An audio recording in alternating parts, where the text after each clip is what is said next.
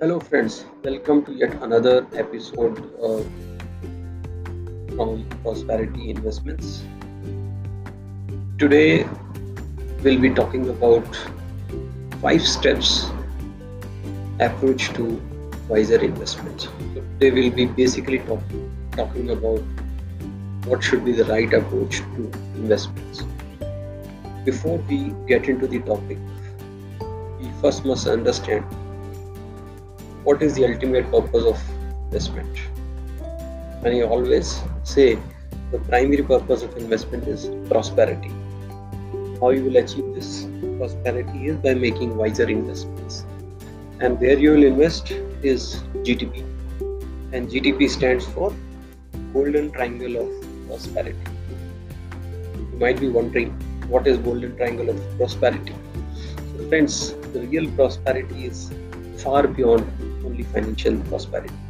So that is the reason I call it GTP, which is Golden Triangle of Prosperity. And Golden Triangle of Prosperity is a finer balance between health, wealth, and relationship. The idea is to really lead a prosperity life or a prosperous life. You can't ignore either of them. You really need all three. And also, besides the Golden Triangle of Prosperity, you must accept the power of the universe. Believe me, you are not living an isolated life. You are a small part of this universe, and there is one universal power or God or whatever you call it or whatever you believe in it, which is running the entire system. So you must accept this power besides your investment in Golden Triangle of Prosperity.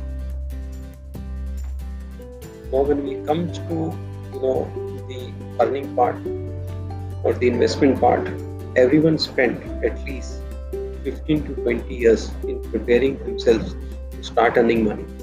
And once you start earning money, you hardly spend any time in learning the art of managing. The real art of managing the money is making the money, managing the money, and multiplying the money, which is triple M, right? Before we get into the investment, I will touch upon the very first income. Because today's episode is for the younger generation who is just starting earning money and taking the first step to the investments. It will be very useful if they take the right steps, right? So when we talk about first income, anything first is very, very memorable, including the first income. Do you remember what was your first income? What exactly you did with your first income? Please do write back or share what you did with your first income. In fact, the first income is always memorable. You can splurge on things you like. You can invest in long term, memorize your first earning. You can even give to someone you love. So there are n number of ways where you can memorize or make it a memorable first earning. At this point, I must share what I did with my first income. It was the year 1992. That time, for becoming a chartered accountant, you have to do 3 years articleship training along with your studies. So during the articleship, you used to get a stipend. And you know what was the stipend? It was rupees 225 plus a conveyance of rupees 100. Today when I look back, I just can't believe it that after slogging for a full 1 month, you get a stipend of rupees 225 and a conveyance of 100 rupees, making it a total of 325. But having said that, the joy of first earning by way of stipend was phenomenal. I can't forget it. In fact, earning in lakhs and crores will not give you that joy which has been given by your first salary, first stipend. And you know what I did with that? I bought a full set of cassettes of Kishore Kumar songs. Time has changed. In fact, current generation who is brought up in the digital world with say Ghana.com or Netflix.com, most of them, they may not be even knowing what a cassette is all about. But that is how it is. So the joy of first income is unforgettable, right? So please do share what you did or what you wanted to do with your first earning.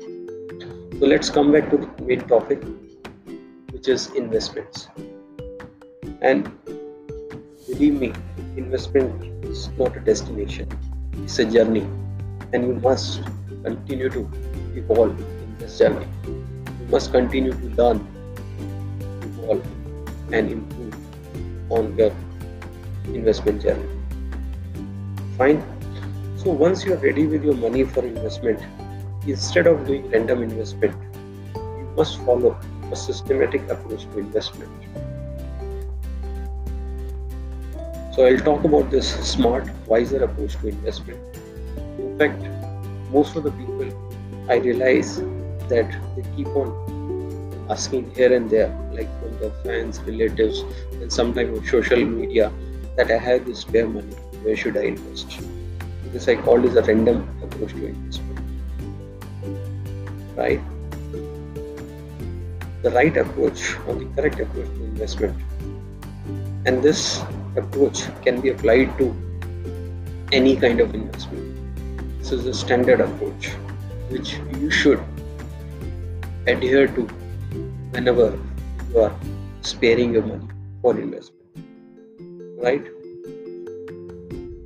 With these steps, you will be very clear, wiser your investment journey, and will be able to achieve a goal much more efficiently and faster. I have divided this approach in 5 simple but smart steps, right? So take a note of these 5 steps.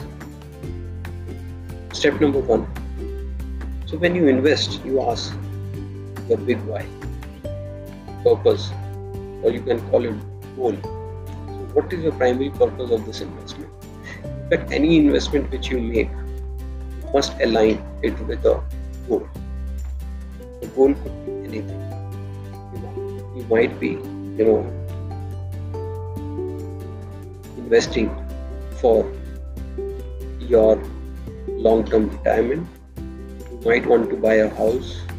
You might want to buy a vehicle of your choice. Maybe you want to pursue some higher education.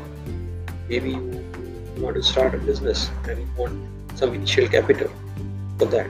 There could be any goal which has financial implication, but the idea is whenever you spare money, you must align this investment with a goal, so that you are very clear on the investment pockets or the pockets which are aligned with a particular goal, right? This is step number 1. Step number 2 is understand and document the risk and return for each investment, right?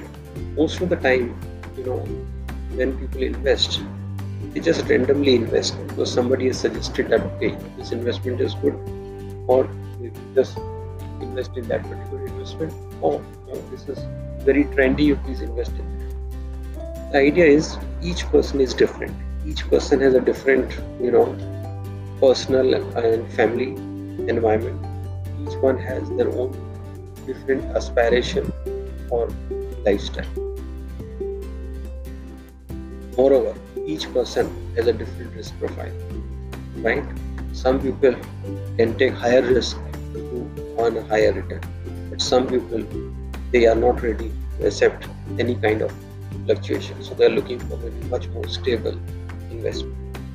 So step number 2, whatever investment you are deciding, you must understand and document what is the risk in this investment and what is the return, expected return in this investment. For example, when you invest into say PPF, take an example. So PPF, the risk is that interest is declared every year, but whatever interest is declared, you won't have a situation of negative interest rate, right? There could be a risk of maybe the return is not sufficient to beat the inflation, but whatever interest you get is still a positive interest, right? On the other hand, when we talk about return, risk and return in say equity investment, there is no stable return, and there may be a point when you invest, it can go down to a very, very high negative, like the market can go down 20-30% minus also. But with this higher return risk, it can give you possibly higher return also. So for every kind of investment, you must be very clear what is the risk, means what could be the negative side of this investment, and what are the expected returns, like what you are going to get out of this investment, right? You should be very, very clear on this aspect. Now step number 3 is automate your investments. This, in today's technology world, you must automate all your investments. Maybe initially you spend some time on research and deciding which investment you are going to select, but once you select the investments, maybe you automate the investment. The main purpose of automating the investment is this will avoid manual transactions, and also this will avoid emotional decisions, because when you leave it to the emotions or the manual transactions, either you won't make any transaction, or you will delay the transactions, or possibly you will take the wrong decision depending on the current environment, right? But once you automate the investment, you will be much more disciplined and consistent. In fact, in the investment world, I have realized that doing less, will give better results. So instead of chasing the return on daily basis, like you must select right and then sit tight, right? That is the purpose. So in the world of technology, you must automate your investments. That is step number 3. Now the step number 4 is, again, in the digital world, most of the transactions are happening digitally. So you already have a digital record, but here I always recommend that you must have a paper trail periodically. So this will help in having some,